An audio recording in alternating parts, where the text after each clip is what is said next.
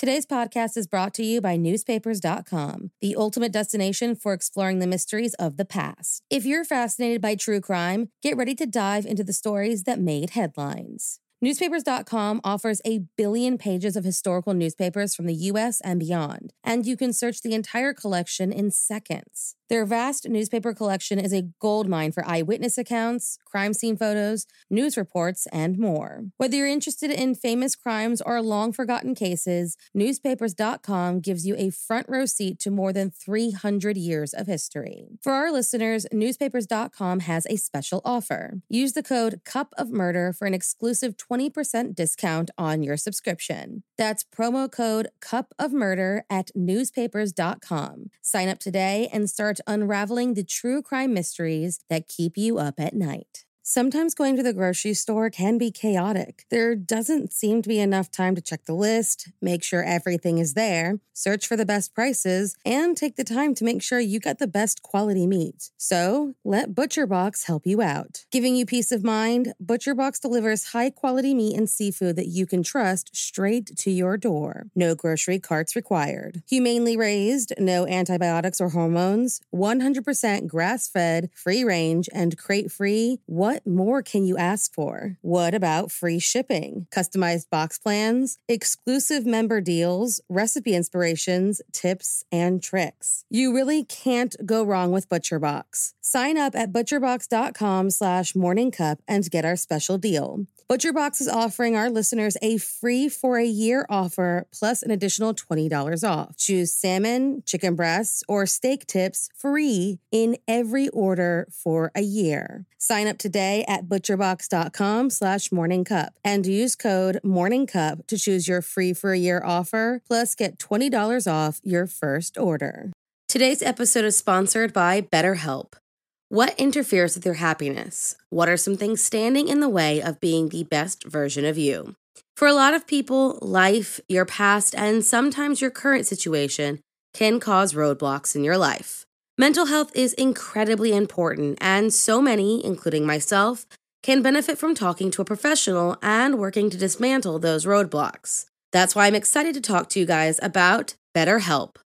BetterHelp knows no two people are the same and will help to assess your personal needs and match you with your own licensed professional therapist. These incredibly convenient appointments are in a safe and completely private online environment, and you can start chatting with your new therapist in under 24 hours. It's not self-help, it's professional counseling.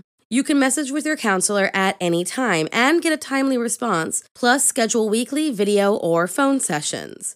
Which means no driving to an office, no waiting rooms, and no awkward small talk. Just meaningful sessions with experts who specialize in things like depression, stress, anxiety, relationships, trauma, family conflict, LGBTQ matters, grief, and so much more. There is truly someone there for everyone.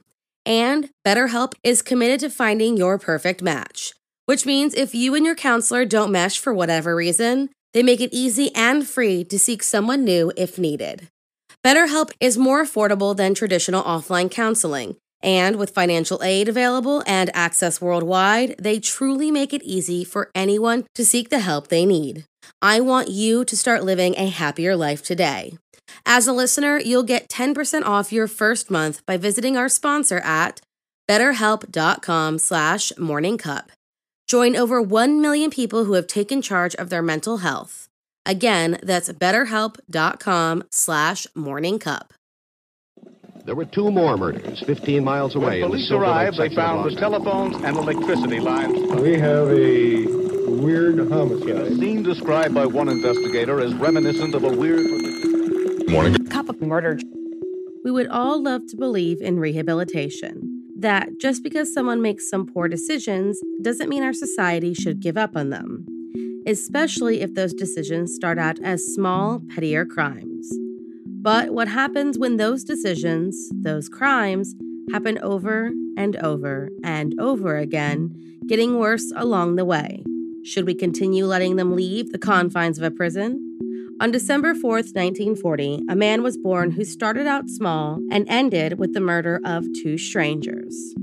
So if you like your coffee hot but your bones chilled, Sit back and start your day with a morning cup of murder.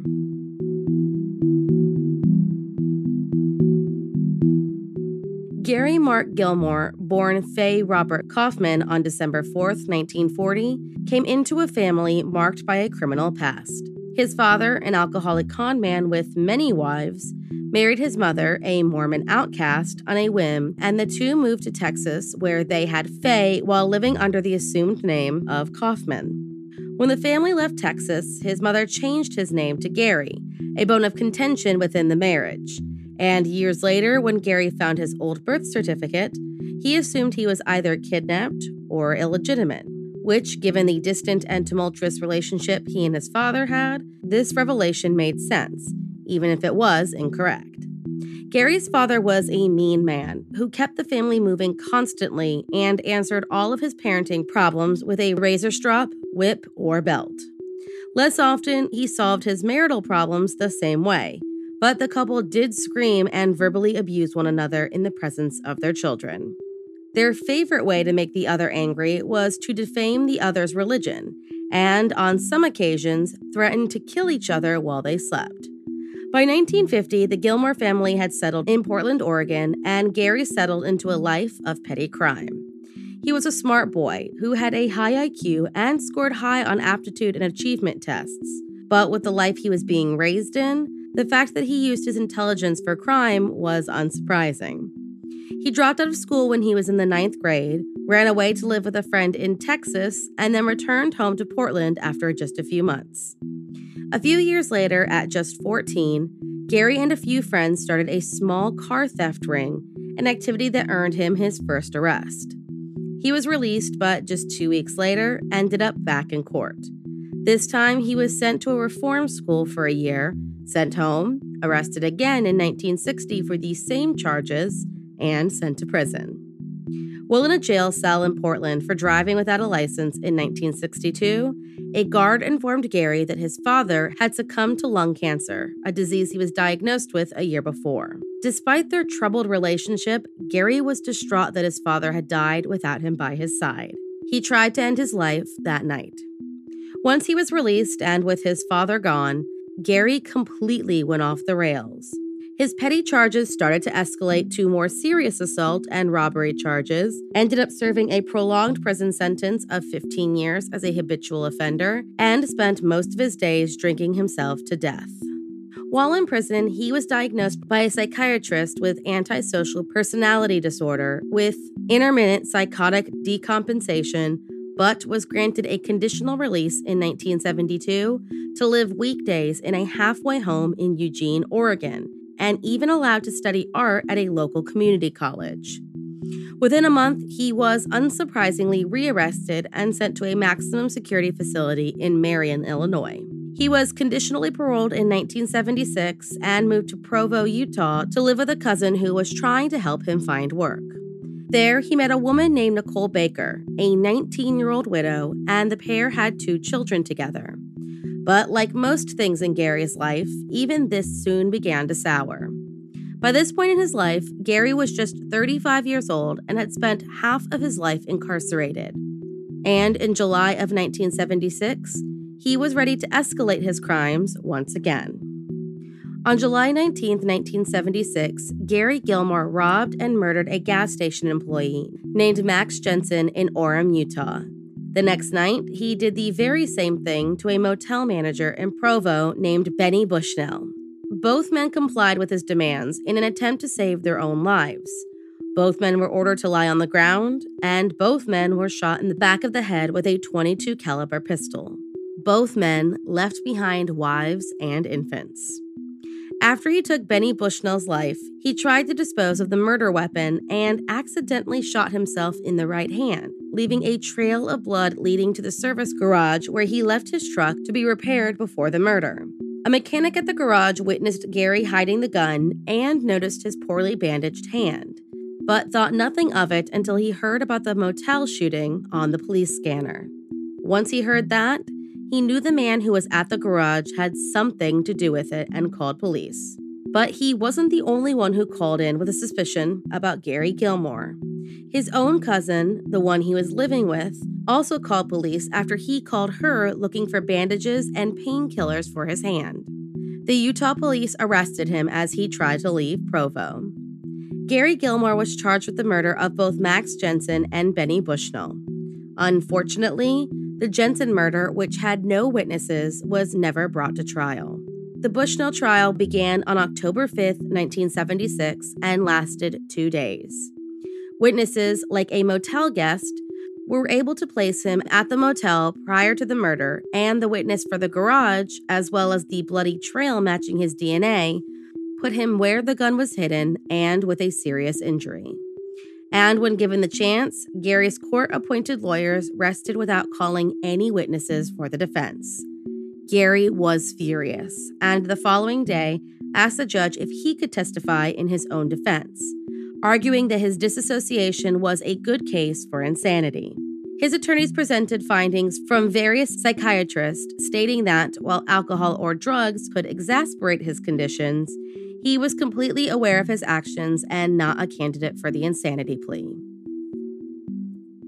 Gary withdrew his request and came to terms with the fact that, given the information presented at court, there was no way he was going to get let out this time. On October 7, 1976, the jury came back with a guilty verdict and later unanimously recommended the death penalty. Gary did not pursue any appeals, though his mother tried unsuccessfully on his behalf. After a number of stays of execution against his will, Gary Gilmore chose firing squad as his method of execution. On January 17, 1977, at 8:07 a.m., Gary Gilmore became the first person in almost 10 years to be executed in the United States. He spent the night before his death surrounded by friends and family, and was even smuggled 3 small bottles of Jack Daniels by an uncle wanting to help settle his nerves. His last words as he was tied to a chair waiting for the bullets was, "Let's do it." After his death, at his request, Gary's organs were donated to those who needed a transplant. And within hours of his execution, 2 people received his corneas. His execution and the donation of his eyes became the source of a number of cultural references at the time. He was referenced in an SNL skit, had a song written called Gary Gilmore's Eyes, and had a Pulitzer Prize-winning novel written about his life that later became an Emmy Award-winning movie. Oh, and if his last words sound familiar at all, think of them next time you watch an advertisement for Nike. Yes, his final words were the inspiration for the famous slogan. Thank you for joining me in my morning cup of murder. Please join me again tomorrow to hear what terrible thing happened on December 5th. Don't forget to rate and subscribe and let me know how you like it. If you want to help support the podcast, there's always Patreon or just sharing it with your true crime obsessed friends. And remember, stay safe.